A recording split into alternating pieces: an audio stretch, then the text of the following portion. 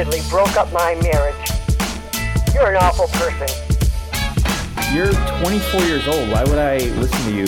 Why would you be giving therapy and advice to people who clearly need it? It doesn't make any sense, Ari. This is a horrible idea. You're listening to Unlicensed Therapy with Ari Manis. How do you get the numbers up? You get Jamie Kennedy to come on. You pull in the big guns. Dude, I can't even get 1,000 views. Yeah, you can. Would you do a podcast? I kind of, but I'm not really there yet. Okay. I need to be set up like consistency. This. So the kind of, there's a problem. You got to do it every week. Yeah. You got to pull in all the favors. You know, you got to get the Jamie Kennedys and the Theo Vons and the Andrew Santinos. But the bigger names. What happens if you just want to talk sometimes and do it without? You could do solo, but then it's just your fans. If you want to reach that new audience to get the new fans, you got to pull in the big guns, the Hollywood show business people. But there are podcasts without interviews. There's Bill Burr. Yeah. Theo Vaughn, but even he started bringing on guests. He has guests. Yeah. But he did it for a while with no guests. Is that from McDonald's? Phil's. Where's that? I've never been there. It looks good. Oh, it's down the street. I would have got you one. Oh, it's all good. Oh, Phil's Coffee. Yeah, I've been there. Are you ready to start? Did you weird it out with a meeting? Know. I'm hungry, No. dude. No, yeah. I'm going to eat while we're talking about my problems that I didn't know I had. It's good. I got state-of-the-art equipment here. I'll cut out all your munches. Beautiful. What's up? What'd you do today before this? Woke up. That's it? Yeah. Slept in? Have you ever been a morning person or no? Never. I was That's thinking good. about this. Like, I see these people getting up at 4:30 or 5 a.m. to work out. That's impossible. And thank you. And I think we're having probably the same, DNA. Uh-huh. Where like, I also stayed up until 5:30. Yeah. I was like organizing. 5:30. That's late. I know. And you're not even doing drugs up that late. No. You're just just surfing the internet. my head. Yeah. Yeah. Cleaning up shit, organizing shit. That's Watching what your videos. assistant's for. Yeah, I know, but I have to stay on top of her. I asked her out twice. She said she's married. She is. Yeah. You asked her out twice? Yeah. The first time she said she was married, and the second time she said she was still married. Why? So at what point do you not realize that she's married? No, now I realize. Then I just asked the third time as a joke, but the third time was a genuine joke. You're deep in my assistance. No, wait, you have multiple? No, her. No, I just met her once. I remember at the ice house, she came in with you, and I was like, who is that? You like her. She's married, so I don't like her anymore. All right. I mean, I like her as a friend, as a business acquaintance. Yeah. Have coffee with her. Yeah. She seems cool. Oh, I want to tell you this story about the time you won't even remember it. Is this on? Do we start? Yeah. All right, good. I wanted to You tell didn't even do an intro. No intro, baby. I I'll do like the intro that. off here. But this is a story of my first interaction with you. Oh, that shit. You won't even remember it. Oh, shit. It's good. No, it's good. You look good in it. Okay. So I was doing this bar show at the Pikey. I was performing on it, doing stand-up on it. Yep. And it was packed, actually. There was a full crowd in there, and it was good. And I go up there, and I am bombing horrendously. Like eating a cock. eating a cock. A beautiful fat hog. I addressed it one time. That didn't even get a laugh. They just said, "Come on, man, finish up your shit," or something like that. Like they weren't heckling. It was I made a comment like, "I'm bombing right now," and they're like, "Come on, do the next joke," or something like that. They're just like, "Move on with it." It was one of the worst bombs I had in a long time. This is a few years ago. I hear one person in the back cracking up. And I look in the back, and it's you. And I'm like, and we don't know each other. And I'm like, oh, great. Jamie Kennedy, my childhood hero, is in the back watching me eat a dick. And I get off stage, and you're like, dude, that was funny, man. You had some funny jokes. And I was just horrible. And I was like, what a night. Only in Hollywood, baby. But it made you feel better. It made me feel better and worse at the same time. But go ahead. Yeah, no, I mean, it was very supportive, and you were so nice. And I didn't know you, and I was like, well, what a nice guy. But I was like, man, I did not want to bomb in front of Jamie Kennedy. Well, A, thank you. Mm-hmm. It's an honor. B, I think that was David Murphy's Pikey show. That's exactly what show it was. So it's David Murphy. So you remember? Yeah, because now I remember, because I'll tell you exactly, because I went up that night. And David Murphy said, "Oh, I got a new show. I got a new show." And then I realized, I think that was his first show. Yeah, it was. But it was packed. It was packed, and I have to tell you, if I laughed, you were funny, right? Thank you. You were probably Yeah. making me laugh, and it's like things that comics do, or maybe I saw your pain how you were trying for these people. But I have to tell you, that was a tough crowd. Like I think I did okay that night, Okay. and I do remember, but I remember there was like a lot of models there, Yeah. and they were just like looking at me, like they weren't comedy Right. types. They were like, what? Like, that was not an easy, and it was jammed. It was like performing in a tuna can. Yeah, like exactly. people like really right here. Yeah. So it was weird. So that was not weird. But that was my first interaction with you. And I remember just thinking, what a cool guy. Thank you. Yeah. Appreciate that. Yeah. And it's interesting. Like I would see when I started comedy about 8 years ago. Mm-hmm. And when I moved here, I would see your name pop around, especially kind of like on the road. Mm-hmm. But I never really saw you pop in around town up until a few years ago. Why did you take like a hiatus of doing spots around LA? Where would you see my name on the road when you were on the road? Yeah, just kind of on the, I would do a club and I'd see maybe a poster that you had been there. I don't know if it was recent or old or whatever, but I would see your name pop up. Well, comedy changed. I'd like you to tell me your opinion of it, but like the clubs in town were showcase clubs. Uh-huh. So you would get in the clubs, get your 5 to 7 minutes to get a TV show spot. Right. And you get on TV. And then from that, you start getting, sitcom and movie credits. Right. And then you work your way up. And then you build your name. And then you go on tour. And then you do your first special. And you tour it out. And you do your next special. And you write and stuff. So comedy, I would pop in and around town at different shows, promoter shows like Skylar. And I would pop in at the store. And I'd pop into Factory. But not as much because I was always doing it. But in around the end of 2015, early 2016, I met Melissa McQueen. And she's like, you got to start going here and you got to start going there because there's like these shows that are really hot. And I started going out. And if I was doing 6 or 7 shows a week on the road, my mindset was, why would I go and do 10 minutes in town? I got the material. Yeah. I think I got the practice. Yeah, I got the totally. money. Yeah. What am I going to do? A spot for $100, right? Right. And then I realized that, I went into town and people that are playing arenas and theaters are in town doing 10 minutes. Yeah. So something changed because I think everybody just started doing everything. Right. I think podcasts got humongous. Mm-hmm. Netflix made it humongous and comedy changed. So people were telling me, if you're not in town, you're not in the game. Right. So you're like, I need to get back in the loop here. Yeah, because I never stopped. I just wasn't doing town really. Right. But tell me if I'm crazy. It's like if you're doing 15 minutes on a show on Tuesday, but you already played the Chicago Improv on the weekend, what's the point? But it is the point because everyone's doing it. Well, it's not even just what's the point too. For me, it's sometimes I'll get back in town from doing a week of shows and I'm like, I need a few days off, man. I'm going out again in a few days back on the road. I need to just chill. Yes. So there's more, for me, it's almost more of that. What happened was everybody who's ever done comedy, I think comedy in the last 4 years has gotten hotter than it's ever been. Yeah.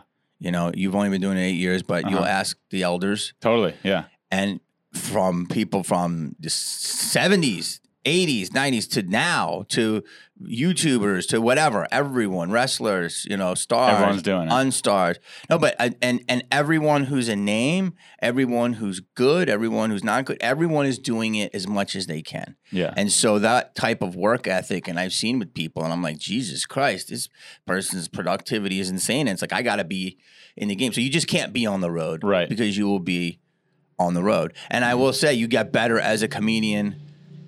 You get better on the road for stage and strength, but you get better for material in town because you can rely on some hackinisms on the road. Right. That you can do in a small and town. when it's all your fans, they're going to laugh more. And then when you're here in town, they may be your fan, but they're also a fan. They just watch 10 other comics. No, and I know. And this is a really good point. It's like, it's true. It's like I would just play to my fans and I'd be like, why do I want to go here? If I have my own fan base, why do I need to go here? And then you're right. To be really good, you got to make yourself uncomfortable again. Yeah. And you're like, I don't want to.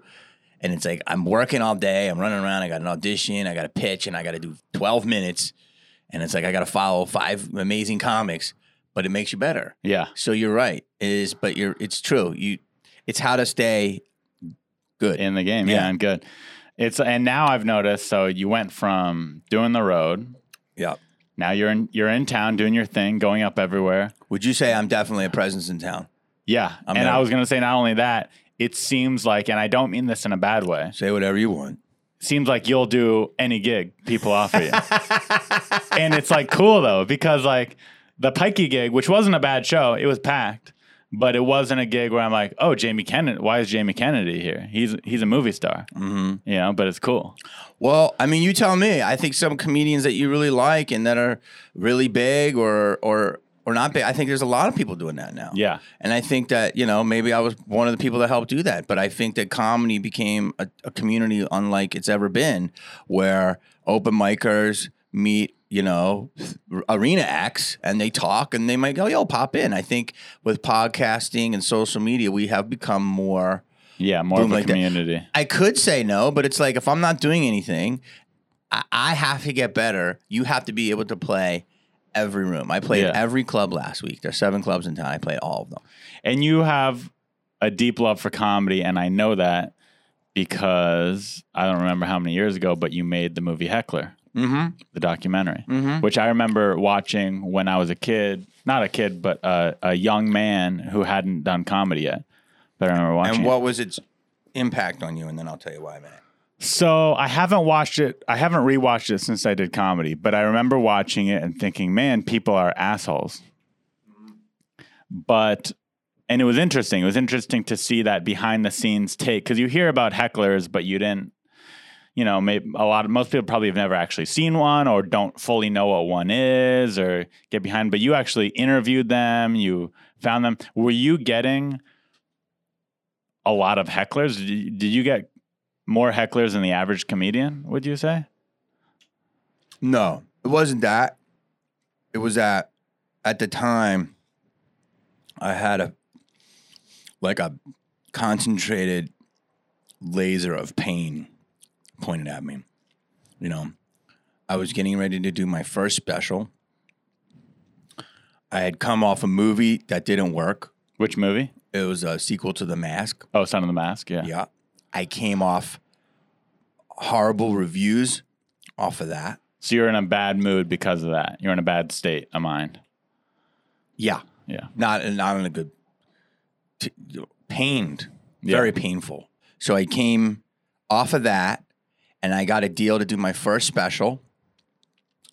And so I started going out to the clubs, and people would say 1 or 2 things, nothing crazy. Like, you'd say, like, when you're like putting on your pants, one-legged cam or something. Yeah.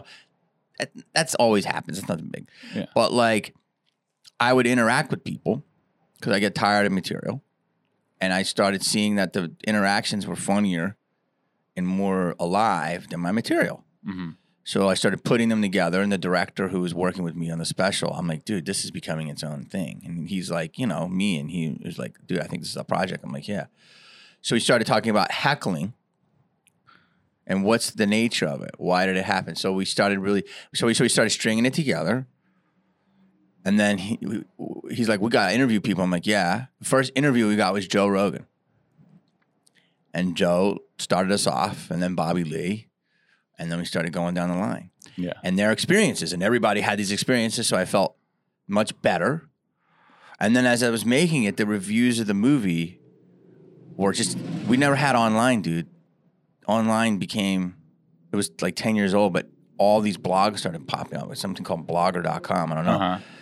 And everyone was a reviewer. It wasn't just professional people. And they were just ruining me and going to my past movies and career. And I was like, what the fuck? So then it started evolving into online heckling. So live heckling. Right. That's right. You had reviewers on it, too. Someone who wrote something nasty online about you. Yeah, so what the movie really is about is what is the nature of heckling. The nature of heckling used to just be live heckling. Mm-hmm. And they were considered bastards. But they're the best hecklers and the bravest because they'll do it to your face. Right. And then And then reviewers started. Or the drunkest. Yeah. But reviewers started heckling too. They would heckle you in the review of stuff. That I've never Right. saw that before. And then just people online, the comments became hecklers. Yeah, So- YouTube comments, Yeah. Instagram, everything. So the whole world at that moment in time was a convergence of a bomb movie, doing my first special, coming into my own as a young man. And How old are you at this time? I was 35. Okay. And fucking this online thing that we never experienced on this planet, Yeah. where everyone can talk shit about you hundreds of times over. So I was like, and that's why I did it. And And then it's still relevant, I would say, to this day as much now Oh, as yeah, ever. more. There's so many people come up to me all the time about it. It's one Yeah. of like 7 things people talk to me about.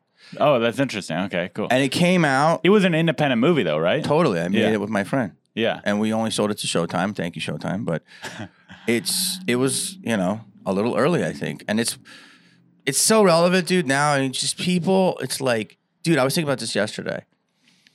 Do not concentrate. I did this. I caught myself. I was concentrating on something I didn't have. And then I was like, but look at all the good shit I do have. Yeah. And if you do that, I know that sounds corny and crunchy and very hippie.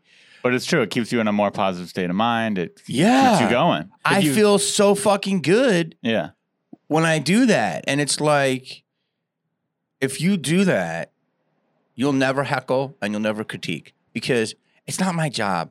Right. I'm not the fucking critiquer of Ari Manis. Okay? Right. Ari is his own boss. Yeah. I just got to worry about Jamie fucking Kennedy. 100%. And criticism is almost, some people make their fucking living off criticism. I don't think they're happy, but it's They like, can't be. it's not my job to sit there and look and see what other people are doing. It's my job just to do me. Yeah, 100%. It's the people. I mean, when you start getting negative towards other people, even, it just brings your whole personality down. Like, Totally. You ever been on a car ride with a bunch of comedians and all you do is talk shit about other comedians for 2 hours? It's fun. I in try that to moment. avoid that. And then you get to the place and you've just talked shit for 2 hours and you almost feel drained because of it. Wait, I want to go back. Am I known as like a hooker? I'll do any show. Hey, get Jamie.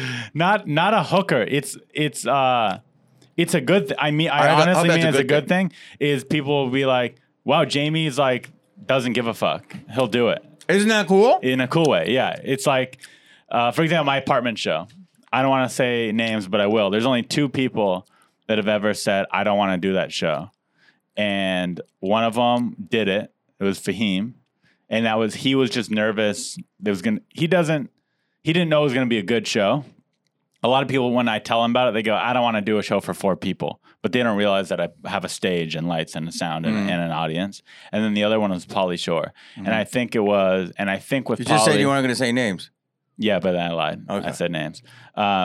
With Pauly, because I'm friends with Pauly, I used to open for him on the road. I don't know. In my head, the only reason he would say no is because he thinks that he'll get laughed at for doing it or something like that. Like he's insecure about it. Well, let me tell you this. The night I did it, you had all killers. Fahim was one of them. Yeah. It was Josh Wolf, Fahim, Cheeto, Yeah. Laura Beats, Yeah, it was great. myself, Yeah, it was an amazing show. Brian Simpson. Yeah. That's insane lineup. yeah. That is fucking insane lineup. Yeah, it was stacked. I and had everyone to killed close it. that thing. Yeah. That was And you fucking- killed it. And it was dope. Yeah, I have to tell you, again, this goes back to our earlier conversation is, dude, I have to lose all my fucking ego. Yeah. You know what I mean? And I understand where people are if they don't want to do something because I get like that. I've been like that. I'm now at the point where I have to do something if it's uncomfortable. Not if Right, I don't so- want to, if I don't need to, but if it's creatively uncomfortable. Right. Because it's if I feel like it will make me better. Yeah. And I have to do it. And I do believe that if you kind of put yourself out there in these firing lines, and sometimes you do take a shit, people will like you for it. Yeah, I agree with you. Have you found, you've been doing comedy how long? Dude, honestly, Uh-huh. 28 years. 20 years. That's awesome. It's inspiring.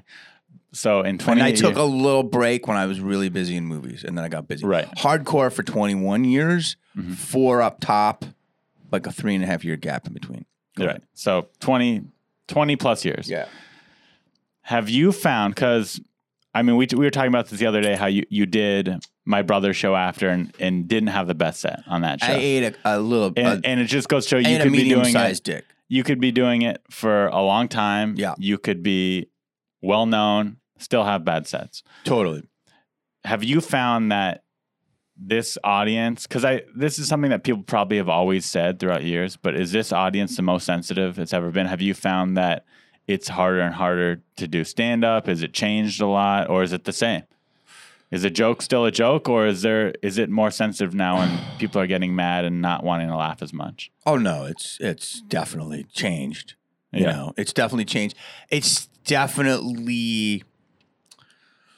This is a long answer. I'm going to try to give you a cultivated answer here. By the way, Phil's, you should sponsor him, and you know we're boys, Phil. You don't even know this. Yeah, and But it's in the neighborhood. My boy, I don't want to say this too much. My boy, my friend who I'm friendly with is the junior. He's the CEO of this company. Oh, that's awesome. So I want to let you know. Who has more money, you or him? I think right now, probably him. Maybe not. Maybe he Yeah. didn't cash out yet. But You strike me as a guy who would save well. I say pretty good. Yeah. Right? Yeah, I can wear this myself. Yeah. That's funny. So here's what it is. I did a show last night. I'm not going to tell you where. Okay. And I was like, and I followed a comic, and she did some some woke material. Okay. And she was really funny. Okay. And At then least I- it was funny. And I went up, and I was like, kind of not woke, and making fun of the woke. And I got a lot of laughs too. And then when I left, I kind of just I looked over at her, kind of like, and she just didn't look. Oh no. I was like, so, and then I asked She couldn't appreciate the other side. I asked the dude, I'm like, dude, was she mad? He's like, fuck no, dude, everyone was dying, bro. You fucking murdered it. I'm like, okay. And it's not, I just want to see like where the comic and the woke is. But right. here's the thing. If they were to sit me down, the woke side, they are correct in we have, I'll take responsibility for me, relied on some lazy tropes. Mhm. I agree. But then I make fun of the fact of what they say of certain things. It's like when I got in trouble, I did a character, I did a, stereotypical gay voice, and I was like this, and I did this whole character. And some lady came up to me after the show, and she's like, not all gay men talk like that. And I looked at her, and I said, you're right, but a lot do. Right? I'm going to go with the numbers. And that's the thing. It's like, I'm not making fun. I'm just recording what happens. This is a character. Right. But she's right. I got to get better and more inventive in my material. But then the good thing is I'm commenting on the comments. Mm-hmm. But in a nutshell, older people are a little outdated on some of their thoughts, and I being one of them. So I'm looking at what I'm outdated on. Younger people are more in tune, but a little softy Sensitive. about it. Yeah, a little sensitive. Well, Offended we're all easily. sensitive. Yeah. I hate that people could take that term. It's not sensitive. It's just, here's the term I want to start out. Okay. Humorless. They don't have jokes, dude. People aren't able to laugh at themselves. And it's like, I'm sorry, who made you God? Like, people make jokes about me all the fucking time. People make jokes about you. Yeah. People make jokes about your lineage, your hair, whatever. People make jokes about my career, my fucking bald spot, whatever. So it's like, if we can't joke about you, are you the Dalai Lama? Like, who are you? So, yes, I agree with what they're saying. Like, work harder. Okay, Right. I will. But also, let it go, let it down a Yeah, little let bit. it be a joke. Yeah. Yeah, I mean, I'm obviously have not had the same sorts of criticism as you because not as many people have seen my work. Mm-hmm. But the few things that people have seen, like when the Laugh Factory posts a video of me, or Theo will put me on a podcast of his or something like that, every single time I've gotten negative comments. Yeah. And positive ones, but the negative ones are the ones that stick out and the ones that I think about and ruin my day. Well, that's what Heckler says. Yeah. So that's where I think about your movie and stuff like that. But originally I used to think, man, like it really bums me out and maybe I should change my material and try to be less offensive and appease those people. But now when I find that someone is actually mad at the things I say, and this is probably the wrong take to have on it too, but I think, oh, they're stupid.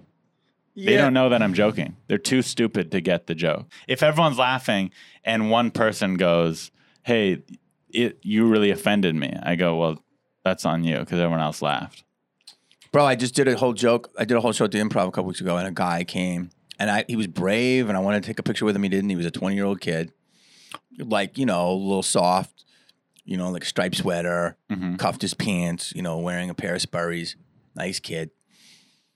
And he spoke up to me after the club in front of like 9 comedians and addressed why he was offended by some of the jokes. This was recently? Yeah, it was 2 weeks ago. And I listened to them all, and his girlfriend was really pretty, and she was really offended, and she laughed. So he was a man. I don't know if he's out there watching. He was a motherfucking man to stand up to me. He didn't threaten me, but he was just telling me why he thought I was stupid in front of 9 comedians. And with them going, hey, this is what it is. And he stayed his ground. So I respect him. And I listened. And other comedians like, why are you listening? You're you. And I'm like, because, man, that's the problem with the world. But at the end of the conversation, so did you engage, or did you just hear what he had to say and go, okay, thank you? Like, what was it? Did you have a debate? I heard what he had to say. Uh-huh. And I then tried to address it. And then he didn't understand it. Got it. So he didn't want to hear your side of it. He did. He couldn't grasp it. Yeah. He couldn't grasp it if you mention this in a joke, that you're doing a joke about something that's very uncomfortable. And I'm like, dude, that's why we address it, to make it uncomfortable, to address the uncomfortability, to kind of let the air out of the tire. So maybe this is something we could talk about. Right. But That's he, there's something called the White Knight. You know what that is? The guy who was like, yeah, that guy's an asshole. I'll walk you home. That guy, like the fake, feminist. Yeah. But it's not really. Sometimes a closet homosexual. Could be. Cut clean up. Those videos. They clean it all up at the end.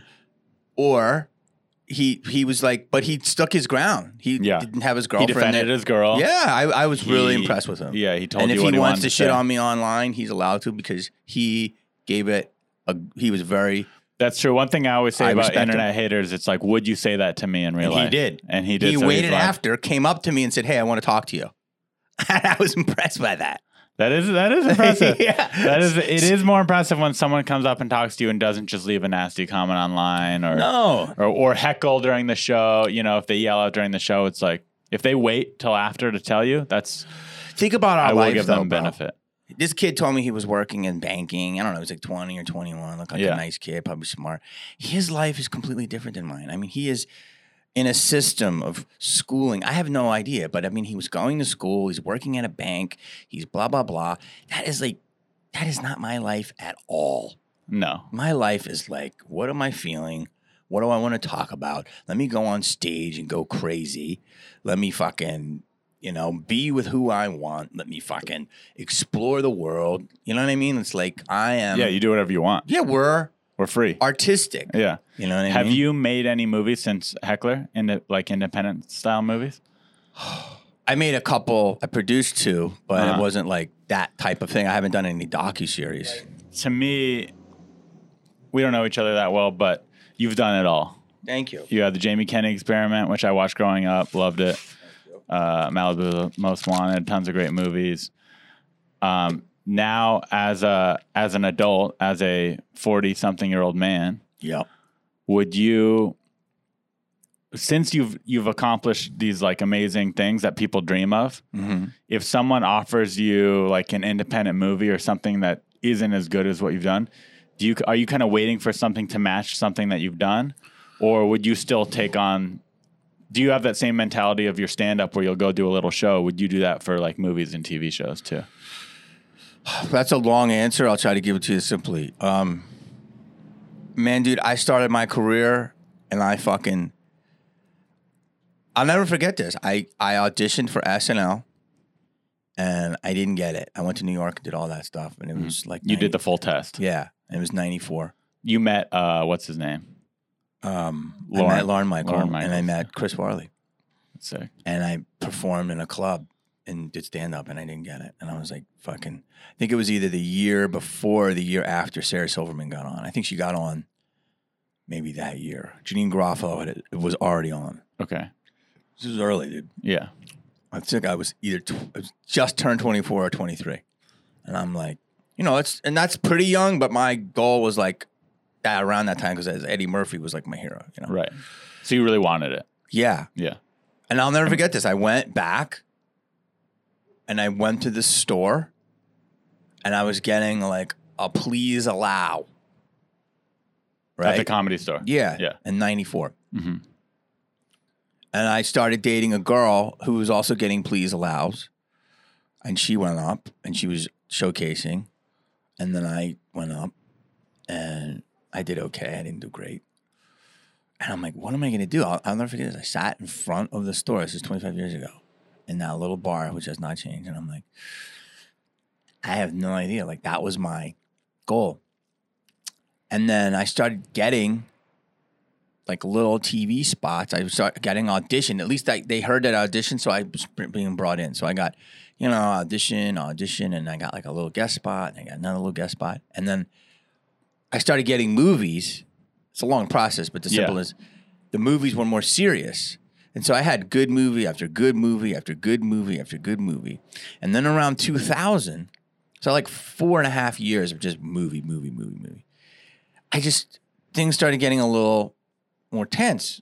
Like I wasn't working as much, but I was working on a movie every 9 months. Yeah. And I'm like, what am I going to do? And in the movies, people thought I was funny, or they would say this other person was funny. And I was like, this isn't.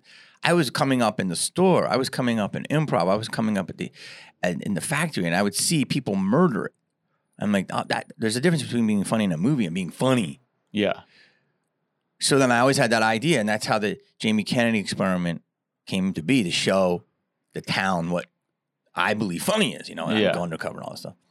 Then it became my own entity, my own Comedy Star, when I did Malibu's. I got the sequel to The Mask and stuff. Yeah. So this is a long answer, but the long story is this, is that I was holed out for stuff for a while. Yeah. And then you catch yourself sitting around. And you're like, it's like, I don't need to work. I guess I could use the practice, but it's like, what do I want to do? Yeah, right? exactly. But your goals change. Yeah, you get a little crazy. So I have taken things sometimes that weren't exactly great because I wanted to work. But it's like no one's offering me anything. And sometimes they're not even letting me go in for things. Right. Because I have more baggage in an unknown because I'm me. So people already have preconceived notions.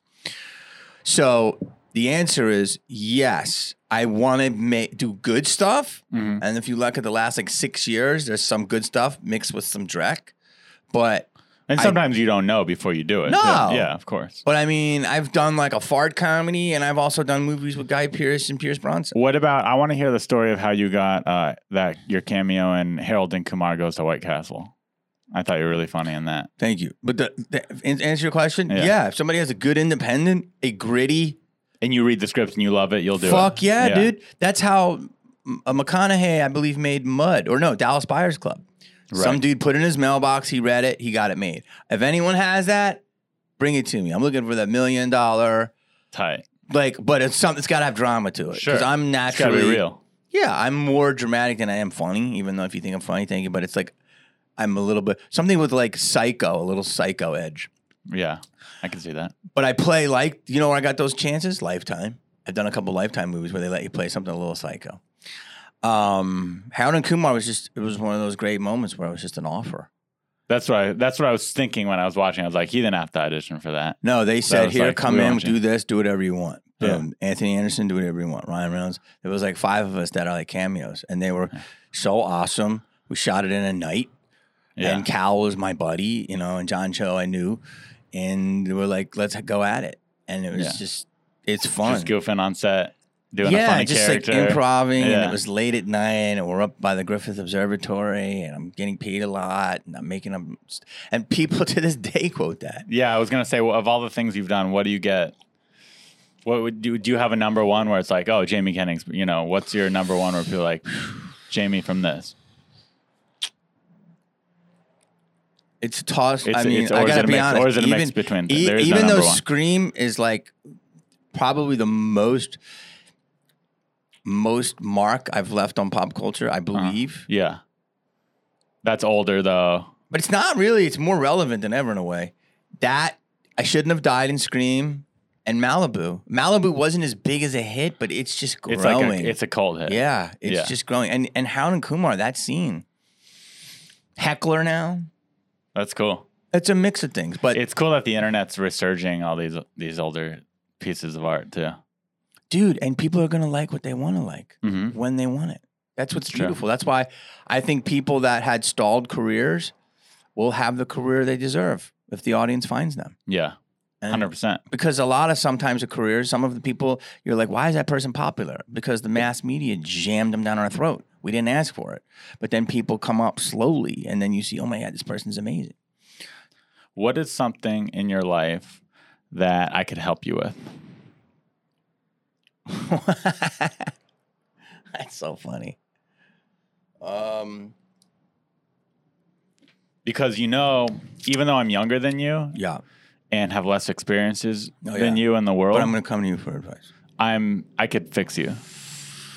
That's your MO. I could. All right. If you're open to it. I'm open. If you're to willing it. to open your heart and your mind, Yes. I'll save you. Okay. If you really want to know, Mhm. sometimes I obsess about things. Just obsessive compulsive. No, not compulsive. I just obsess. What's something you've obsessed over? I hate it in our business because early on I learned that you say something to somebody who didn't mean it like that, and they take it away, and then it's like next thing you know, somebody might be mad at you, and you're like, I didn't know it was like that. Oh yeah, I've gotten people mad at me, and I'm like, I'm a nice guy. Why are you mad at me? So yeah, They take I things think wrong. honestly, sometimes I obsess about shit, and it lives rent free in my mind. And indefinitely No, until you confront it. time will let it go. Yeah. Or I'll get a new experience and I'll be like, boom, boom, and it'll wash away. But in the moment, So how do you're wondering how you can be better about not obsessing over little things that not giving a fuck. Not How about giving a that? fuck. Can you teach me to not give a fuck? not giving a fuck. I mean, just telling yourself you don't give a fuck, have that as a mantra in your head. I don't give a fuck. I don't give a fuck. I think that works. All If right. you say something in your head throughout the day, just remind yourself, oh Like- yeah, I don't give a fuck. Like I'm a good person. I'm a good person. I deserve don't it. I don't give a fuck. I don't say any of that. Yeah, you are a good person. I know that. I don't know you that well, but you'll laugh at a guy bombing. You'll come to a guy's garage and do their podcast. You are a good person. This is for a garage? Sure. It's a 1-car garage. I thought this was a studio. My apartment show and my garage studio. I'm a makeshift guy. Dude, your apartment show was bomb. I try. It was in a good way bomb. You got to put 100% into everything. Yeah. I don't half-ass things. No. Someone's like, "Oh, I got a podcast. I record on my phone." That's not a podcast. Like this isn't half a set. Yeah, this is Full set. full set. So yeah, I would say that. Keep a mantra in your head that you don't give a fuck. It's That simple. was really great therapy. Yeah. I think it's I know gonna work. that was probably easy advice, but Yeah. I think it was good. I mean, that wasn't really. How Wow. you have to take. Okay, what advice would you give yourself on not giving a fuck? Give yourself better advice if mine wasn't good. You have to know your worth. Okay. Know your worth. But that's different than not giving a fuck, right? No, because sometimes you give a fuck because you're like, oh, you worried about that person more than you worry about yourself. Right. You're like, who cares about that person? I don't know if we're doing a bit right now, but I'm being serious. Me too. Jesus. But he's good. Yeah, I don't know if he's being real or not. He's a good actor. I'm a thespian. Yes. All right. Did you ever take an acting class or did you just, Yeah, I took some, but you don't need it. yeah. In fact, it made me great and it fucked me up at the same time, but it made me great. But Chelsea took it too. Chelsea Skidmore, she went to the same program. Oh, And yeah. we talk about it. But it's great because it tunes you in very much so. It's like, so it did help me a lot. It did help me up a lot. But then there's certain things that it would give you actual tools how to break down a scene. And sometimes for a little while, I'd be thinking about how to do a scene as opposed to just naturally doing it. Were you ever Me Too'd in Hollywood? Did someone Jesus ever, Christ, did no. someone ever like fondle you, make you uncomfortable? Oh, was I? Yeah, yeah. Oh, Yeah. Did anyone ever touch you? yeah. Really? Yeah. Are you willing to talk about it? What do you want to know? That shit happens to me all the time. Someone like said, hey, What is your definition? made you Was I me pressured? too? No, I was never taken advantage of. Were you ever pressured into doing something you didn't want to do physically with a man or a woman? I was never pressured. I never would I would never give in. I would say that I have been pushed. I mean, there's definitely people that have insinuated shit. Yeah, of course. One time to make you more comfortable. One time I made out with a casting director No. for a $200 storytelling TV show. And? Got it. I got the part. Wow. Yeah. But I'll be honest, I would have made out with her. Anyway. Either way, she was pretty cute. So you got the job. Got the job and made out with her. And you handled your business? And I did a good job. The show got canceled, so I didn't do good enough. But you only made out? At first. To get the part, I made out, and then later we might have done more stuff. Okay. So I've been through it. I know what it's like. Yeah. You could be open and honest. Now that I have been. I have been, yeah, that was intense. No, but I think that people I have been poked and prodded. It doesn't bother me. But again, I'm a man and I feel comfortable in the sense that I could tell people no. So Yeah. I'm not a woman. You'll say no if you need to. Yeah, I'm not. Even as like a young 20, 21-year-old. Well, I never got it that bad. Okay. I never got it that bad. Recently I did a movie. This is not a big deal. Mm-hmm. This is not a big deal. This is a true story. Because I'm being real. Were you being real? I'm You were being real. a joke. No, her name was Megan. Stop, dude. Don't. Jesus. She lives in Nashville now. She quit the business. You fucking put her on blast. She won't return my text. Okay. I did a movie recently and I had to be dressed in really tight clothes because it was a period piece. And one of the extras goes, "Damn, those pants make your ass real juicy." And her friend goes, "And what about that basket?" And I go, "You guys like it?" They go, "Oh, yeah. Oh, yeah." That's common. That's very common. It is funny because, like, to me, that's funny. And I would laugh if someone said that to me. Yeah. But if it was flipped, Oh, fuck, dude. if you said that to the lead, if you were an extra and you said that to the female lead of a movie, that extra is fired. Fired? They're doing time. They're doing fucking time. If you said to a female, if you said it to Jennifer Aniston, if you're an extra and Jennifer Aniston was on Friends and she was wearing tight pants, you go, "Your ass looks juicy tonight on set." Yeah. You're done. Bro, that happened to me. But then the creativity of and that basket. It was funny. Were these white girls? Older, middle-aged white ladies. Nice. So, they had like Jamie on the brain, and I was high with it. I mean, it was like complimentary. So I was That's like, the thank thing. you. Yeah, when a girl hits on me, even if I have no remote attraction to that girl whatsoever, I'm never offended. Because it's like, thank you. Yeah, thank I you. feel I'm not pretty. interested, but thank you so much for And for again, acknowledging we're saying my it. beauty. That's how we react to it. I had a woman come up to me recently at a club up north. I do this in a joke, but she was like an old Slim Jim. She was like 78 to 83 years old. I don't know. One of those people that never put on SPF. Yeah. Looked like, a piece of I think Slim that's Jim. going to be me. You got to put it on. Yeah. And Too late. she was old and like smoked Virginia Slims and stuff. Was doing a meet and greet, and she fucking had these nails, beautiful red nails with French tips for like an old bag with Yeah. beautiful nails. Yeah. It was bizarre, and I was like, she was like, "What do you got? You got a shirt and all that stuff." And then I go, "I think your nails. Wow, look at those nails." And she goes, "Oh yeah, this is true." She goes, "They look great wrapped around your cock." And I was like, "Lady," I was like. And are there other people around? Yeah. And I was like this. I was looking at her. I was like, but for a second, I was like,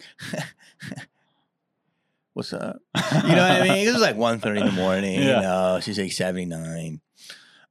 Anyway, that happens to me a lot. People say shit to me all the So time. did she come up to your room or no? No, I let her go. She had to go back to the That's home. nice. Yeah. But literally, that's a true story. Yeah. And I could tell you lots of stories like that, but it doesn't bother me. Again, I'm a man. I feel confident in Yeah. myself and my strength. That's what I'm not saying.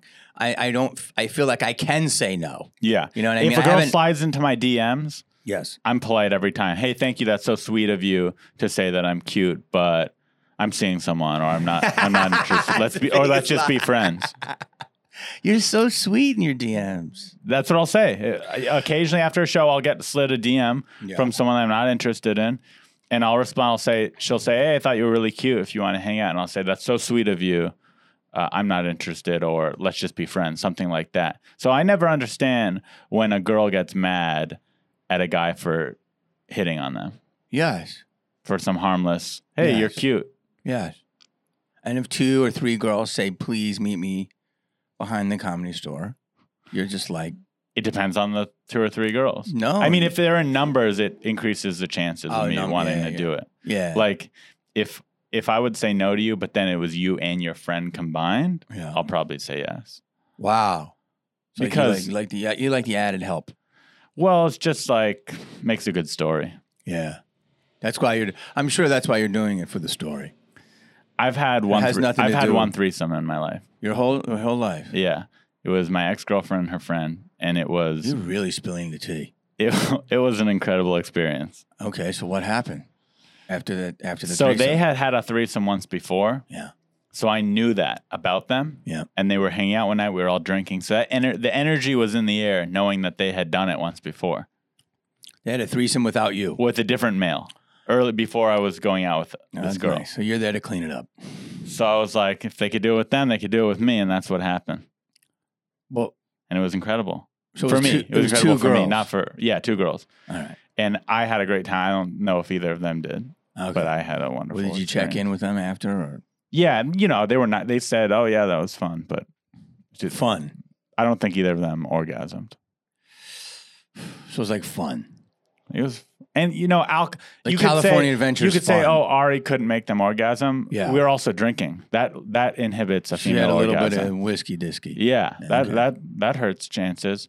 And also, we're just getting comfortable with each other. It's the first time. Yeah. Maybe you need 2 or 3. That's normal. So it's like a lot of people listen to that story and judge me like I'm not that good at sex. But you could have lied and said one of them did. Yeah, but they didn't. Neither of them did. At all? No. Did they walk out? Did they spend the night, or they left right after? They both spent the night. Girlfriend at the time spent the night in my bed, and her friend spent the night on the couch. Well, that's weird. You think we all should have shared the bed? Yeah, you just had a threesome. Why are you putting her out there like redheaded stepchild? Think if it was we were all strangers, we would all cuddle. Yeah. But when one of them's your girlfriend, you have to let her know at the end, like, you're still my girl, you know? But so that's why the one goes on the couch, to let her know, hey, that was just a physical thing. You're still my girl. Did the other one, was she friends with that girl? Yeah. And did they do stuff? Yeah. Jesus, you're really putting her business out there. I didn't say any names. Okay. I didn't say anything. You probably only had like 2 girlfriends your whole life. 5. I've had 5 girlfriends. So it's a 20% chance. So hold on. They did stuff, and then she was like, "You got to go to the couch," and they weren't weird. Let me ask you this, and be real, and don't do a character right now. I swear to God, I'll be real. Do not be a character. Okay, I don't even know what a character is. Did you sneak in the DMs of the friend after? No, I did not. Promise. That's honorable. That's good for threesome etiquette, by the way. This is why more threesomes should happen. If people can obey that code. But let me tell you some more. That was honorable. Let me tell you some more details. A lot of women are scared of that, and a lot of guys are scared of that. If it happens, vice versa. Let me tell you some more details. Number 1, I'm not a cheater, and to me, that's cheating. Yeah. Think about what generosity that girlfriend had to let you have a threesome. Incredible. So for you to go abuse that afterwards, it's like, be happy with what you got. Yeah. You got this amazing experience. Don't go around her back after that. Yeah. But then there's more reasons, I'll say. The friend wasn't as cute as the girlfriend. I got it. So it's like I'd be DMing for a downgrade. Yeah. Don't want to do that either. Yeah. I also later found out, I'm going to be honest. Yep. Maybe I'll cut this out. I don't know. Yeah. I later found out that her friend had herpes. Stop it. Didn't know in the experience. Stop it. So I'm having a threesome with 2 girls. Stop it. Later found out that one of the girls in the threesome had herpes. No one told you? She didn't know at that moment. So she found out weeks later. That she had herpes? That she had herpes. She hits us up and she says, hey, you guys should go get tested. I just found out I have herpes. So now we're freaking out. Like, what the fuck? Blah, blah, blah. We run, get tested. We're good. But still. Okay, so now you definitely, people know who you're talking about. And now I'm not hitting up the herpes girl. Of course you're not going to hit up herp. Yeah. Not 'Cause that she had there's any, herp. if you have herpes out there, nothing wrong with that. A lot of people have it, but I don't want it. No. That's all I'm saying. No one really Yeah. wants it. Yeah, no one wants it. She didn't tell you? She didn't know. She didn't know. know till after. So let's be real. The reason you didn't slide in her DMs, you didn't want an itch. I didn't want an itch. So if she didn't have herpes, I still don't think I would have, but that made it a lot easier. I'll say that. That made it a lot easier not to slip in those DMs. well, she hit the girl up with a sore. Stay with I her don't girlfriend. like. I'm a horny guy, but Yeah. I don't go after girls with herpes. Yeah, again, you just alienated about 49% of your audience. Do you think 49% of my audience think has so. herpes? I think so. Comment below if you have herpes. A lot of people aren't going to want to do that. Do it. Be brave. I've been brave. Yeah. Here's a story that happened to me last week. Anyway, to go back to the Me Too, we're not minimizing it. Not at all. So last week, I was making out with a girl. I don't know why I was doing that with my hands. I was making out with a girl. You were counting down how many times you hooked up last week, and it would just be maybe I wish. one, Yeah. maybe one. Yeah. God. Definitely just one last week. So she came over To here? to Upstairs? here in my apartment. Yeah. Okay. We're making out with our mouths, The Zen kissing guy. each other with tongue and whatnot. Got it. And she kept saying, I can't do this. I can't do it. Meaning farted. sex. Uh-oh. You heard that. As long as I don't smell it, we'll see. Okay, go ahead. So she kept saying, I can't do this. I And can't do what? She was implying she can't have sex. Okay, so because good. it was getting hot and heavy. All right. And she kept saying it though when I wasn't like trying to have sex. I wasn't trying to take her pants off. We were fully clothed, just making out. And she kept saying, I can't. And I said, hey, I don't want to do anything you don't want to do, but why do you keep saying I can't? I'm not pursuing. We don't have to have sex. Why do you keep saying I can't? What are you making out with her? We were just making out. Well, that's, a little bit. People think you're going to want to go further. But I would get it if I was like, I kept going for it or something, but I wasn't doing that. All right. So I was like, This why? could go very dicey territory right now. I think it Jesus. will be. So I said, so I stopped making out and I go, why do you keep saying I can't? Like, what's going on? Like, it's okay, but why do you keep saying that? And she said, I just found out that I have an STI and I have herpes. So this is the second herpes experience in my life. And so I said, By the way, go ahead. I said, thank you for telling me that, first off. Yeah.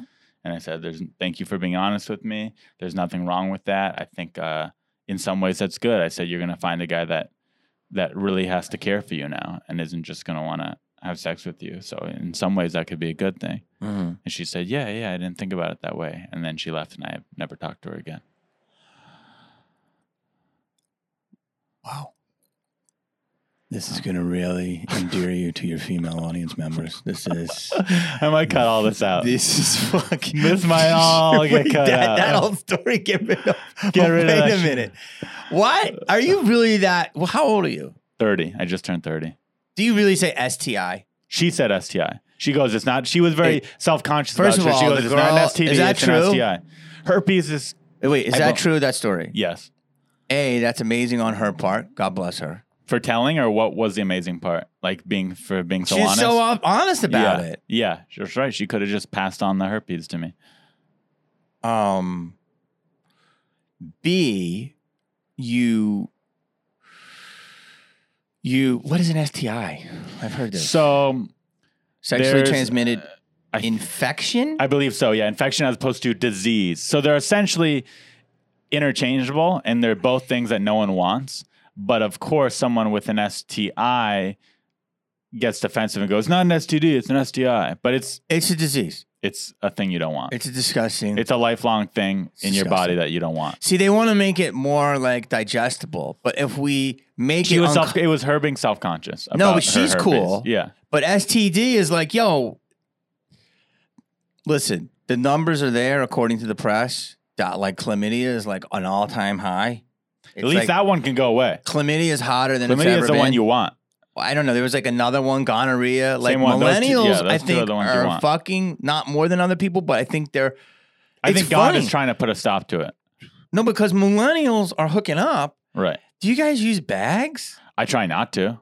Are you crazy? Do you I guys mean, not know what a bag is? You know what's funny? It's like when I was 17, I Wow. lost my virginity, and That's I a used lot of and I information. used bags, right? Yeah. condoms. Yeah. And they didn't bother me at all. I was like, who cares? Like, yeah, be safe. It still feels amazing. Wear a condom, no big deal. Yeah. Now that I'm 30, though, Yeah. if someone it's like, we got to use a condom, I'm like, do we have to? Like, Dude, do you want a baby? no, I don't want a baby. Do you want an STI? No. I mean, what are you thinking? Here's what you do. You have a conversation. You go, hey, do you want a baby? And she goes, no. And you go, do you have any STIs? And she goes, no. And then you go, all right, no bags. No, why use a bag? It's so amazing. I was growing up in the 80s, and that was just bag. You put a bag on when you put a bag and over back your then, hat. they weren't even as good. The bags were thicker and not as comfortable. No, now they it's have these bag ultra on thin bag. ones. This Yeah. new generation is bagless. It's Yeah, like bagless. if you don't wear a bag, you got to know everything about this person. A full screening, a full background check, a mental health It's called check. it's called being a giving, trusting person. Is that what it is? Yeah, it's just Oh. being open-minded to this young lady and her history and believing what she And has to she's say. ready, and she's okay without going with a bag. Most of them are. Not all of them. I did. I have seen and So you Heard always this. use bags. I'm not going to tell you what I do, but I'm enough. very responsible. I know my part in the lovemaking process. Mm-hmm. I'm going to keep my side of the street clean. Smart. I mean, come on, man. I guess that's why, you're you and I'm me. Because I live my whole life bagless. You're bagless. I'm a bagless type of guy. I mean, I like it. There's nothing wrong with not having a bag, but you got to know who the other. That's why, you sit them down, you look them in the eyes. What's the word for the bag? You got to know who the other bag holder. I was going to say trash can, but you can't say that. Have you ever gotta used put- a female condom? I'm not female. I don't identify. No, but have you ever had a girl who put on a female condom? No. Neither have I I. don't even know what the fuck that is. Oh, really? No. They make female condoms, so it's a bag that goes. I had a in girl the take vagina. some kind of like lubricant and just go and shoot it up there without me knowing. And then I was And then like, it was like cold. no, I was like having sex with her and like all this like white goo came out. I'm like, oh my God, did I come? Yeast infection. Ah! Like, what is that? And then she's like, oh no, it's anti-spermicidal. She like didn't tell me, but it was like, it was It made like, a mess. It was like Oh, a frappuccino. But I mean, listen, she covered the surface area. Then I Yeah. went bagless with her because I know her. A girl who does that is a girl you could trust. But I love the fact that she did it, but I just didn't know what it was. But apparently Right. that's so, but I haven't seen it since her.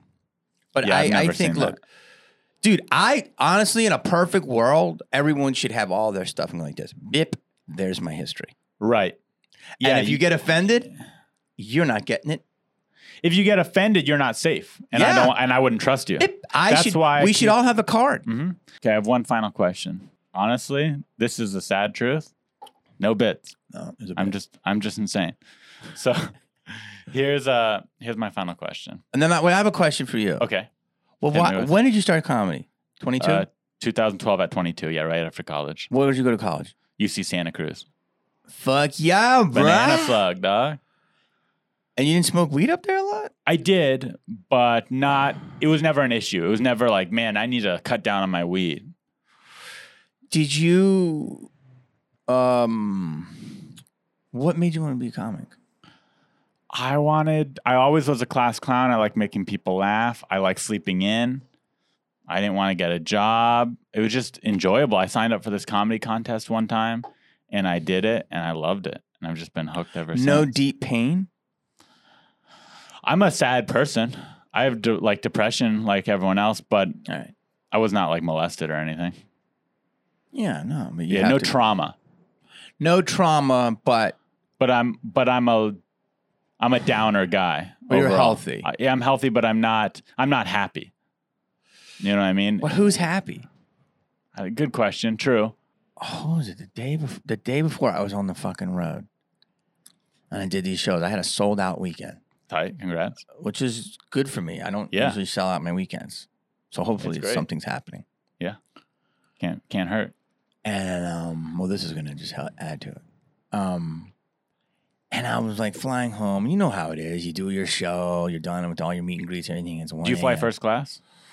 Sometimes. I mean, it doesn't really bother me because if I'm only in the States, first class not great. First class Right. overseas always. Yeah. Not to sound like a bouge, but to get that bad. I got my first taste of first class this year, and man, it is nice. But in the And States, it doesn't matter unless you're flying it's private. nice, but it's yeah. But going to Yeah. Europe, yeah.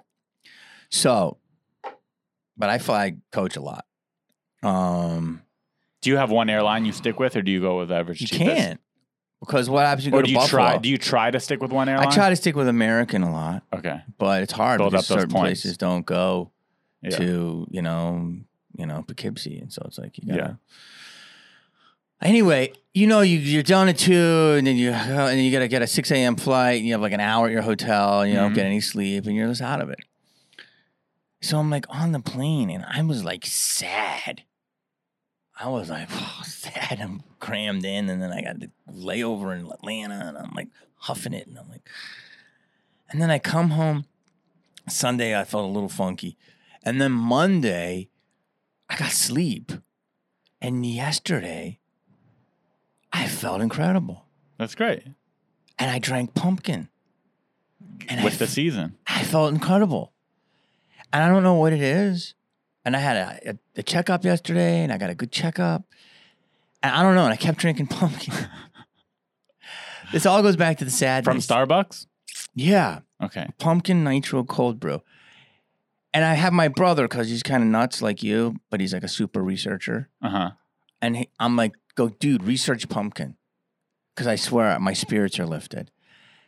And I haven't been depressed in 2 days. Not that I'm depressed all the time. Right, but you've had a great 2 days.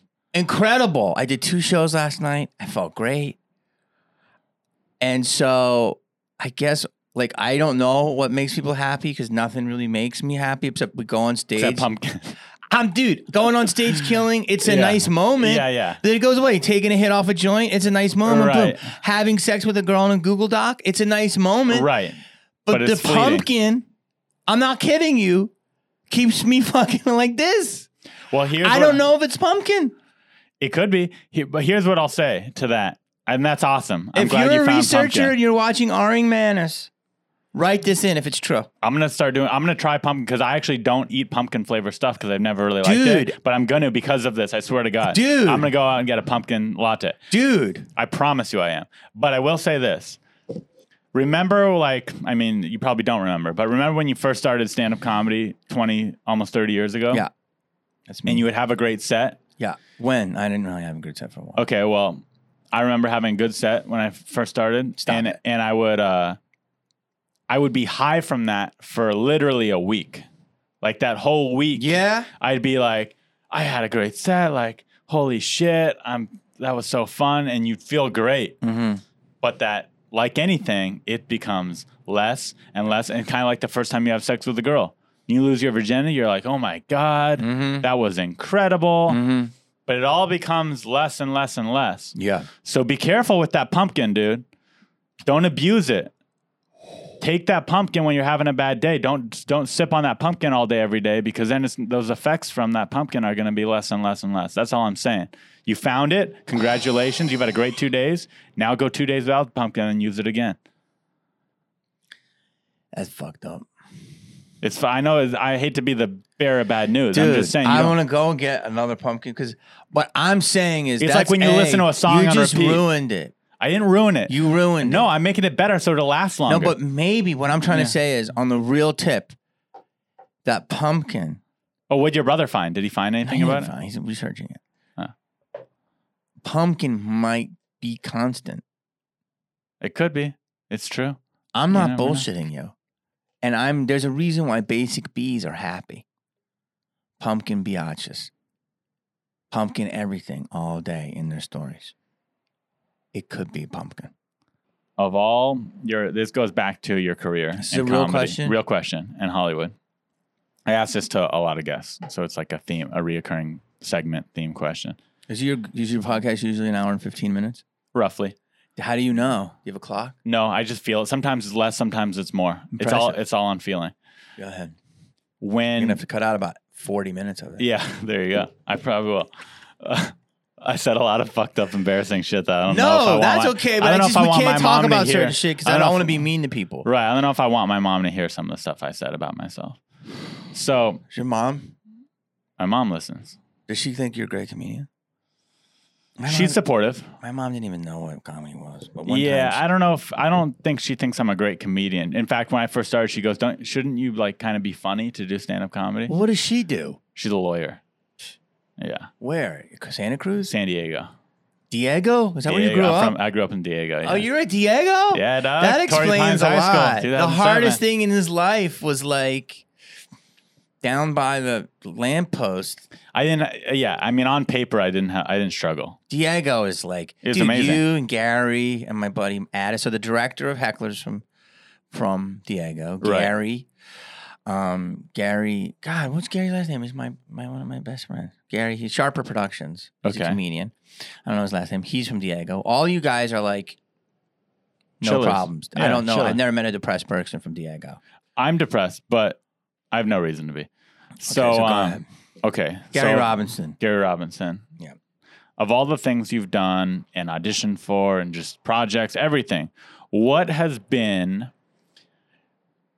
I don't want to say failure, but what has been the thing where you're like, I wish I could go back and either not do it, redo it, or I wish I booked that audition? Like, was there ever something you're like, fuck, this would have been it and it wasn't, something? What's the biggest upsetment? Biggest thing you're upset about? Why you got to go there? If you had to pick one thing. I don't really have a super regret, but I do have like a mini question. Okay. This will be good actually, T. Okay. So at the time, I did Malibu's, Okay. and it was like my baby. Yeah. And wait, why are you asking this question? I asked it to everyone. It's just kind of like, as a up and coming, whatever, as a comedian, it's just interesting to hear and learn how the brain works. So I did Malibu's, Mhm. right? And it came out, and the #1 movie of that weekend was Anger Management Also a good movie. in its second weekend. The second movie was Holes, Also a good movie. and Solid movie. #3 was Malibu. Okay. And Malibu hung in. It dropped Those other two movies were much bigger budget movies. big, and big press and stuff. Adam Sandler, Yes. biggest movie comedian of our generation. Yes. And then Holes was made by Disney Yes. and And it a was giant Shia- and for kids, and it's PG and Yeah. big production. And then Malibu's was third. And then Malibu's held, only dropped like 38%, which if you know that's a pretty good drop. It didn't drop Yeah. as much and held on. So it made its budget back and it made some profit. And it was the first time in my career that I was offered movies. Mm-hmm. Very first time when I was just turning 33. Okay. And I was offered very good money. I mean, I don't know if I can talk about it or not, but I was offered, Millions of dollars. Yeah. Yeah.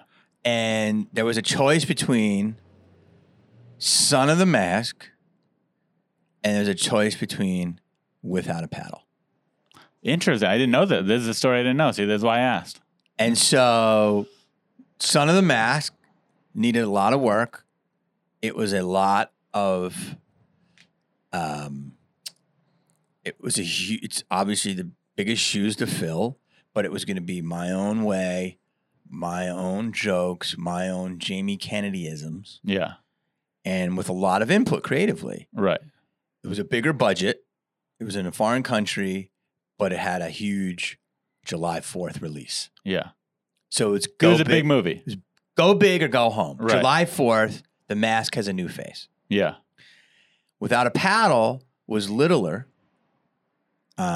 with a very great director and a great producer, and it had Seth Green, and I believe it already had Dax, and it was I think I was up for the Matthew part, and it was before Matthew Lillard, who's also my buddy, and they were like, it's kind of yours if you want one of them, one of the three guys, but I think it was the Matthew part, Yeah.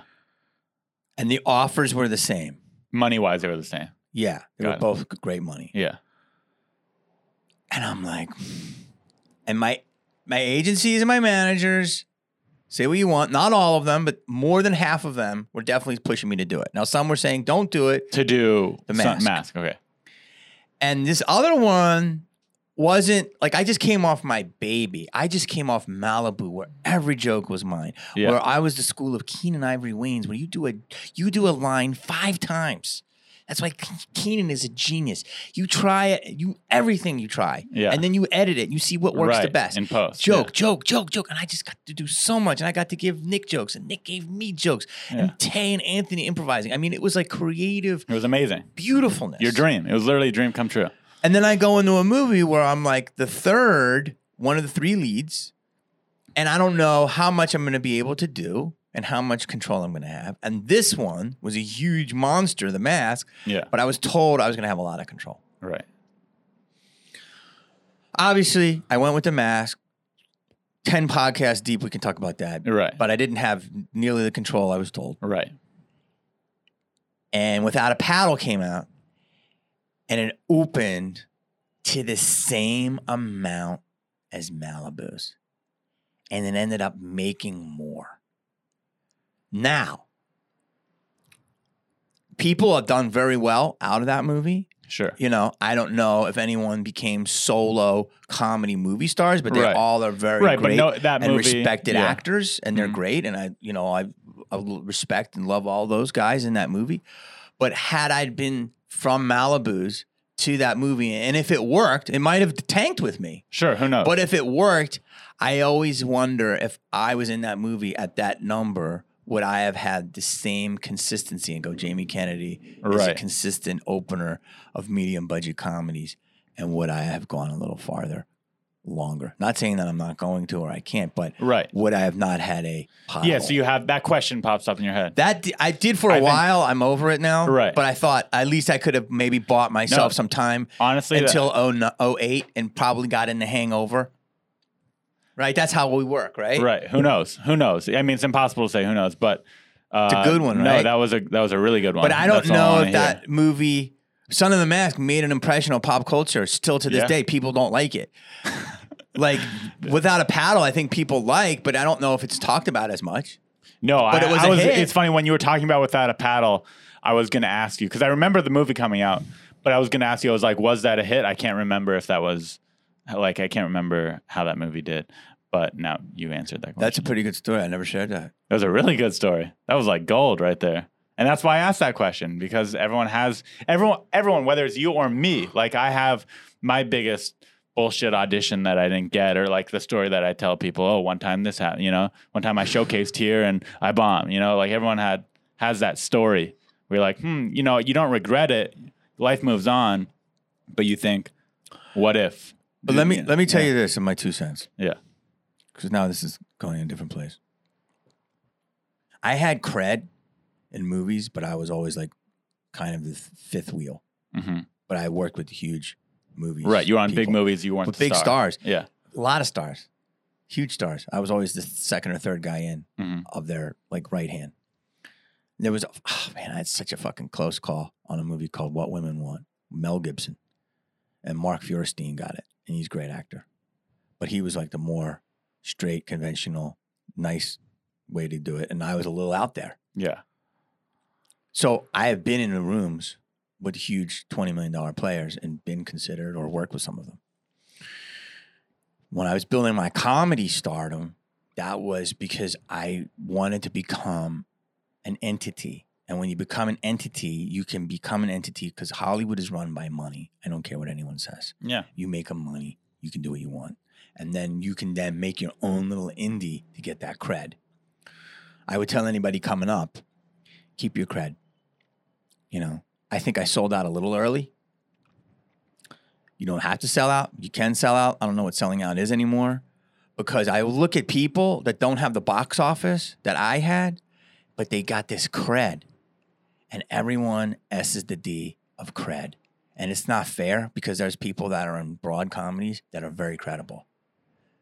So any young artists out there, keep your fucking cred train going. I like that. Dude, I'm blown away. Thank you for doing the podcast. Come on, bro. You know how we do. Love you. Keep Thank that you, man. Google.com.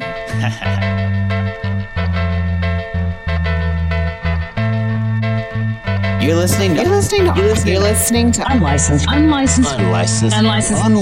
Unlicensed therapy with Ari Manis. Ari Manis.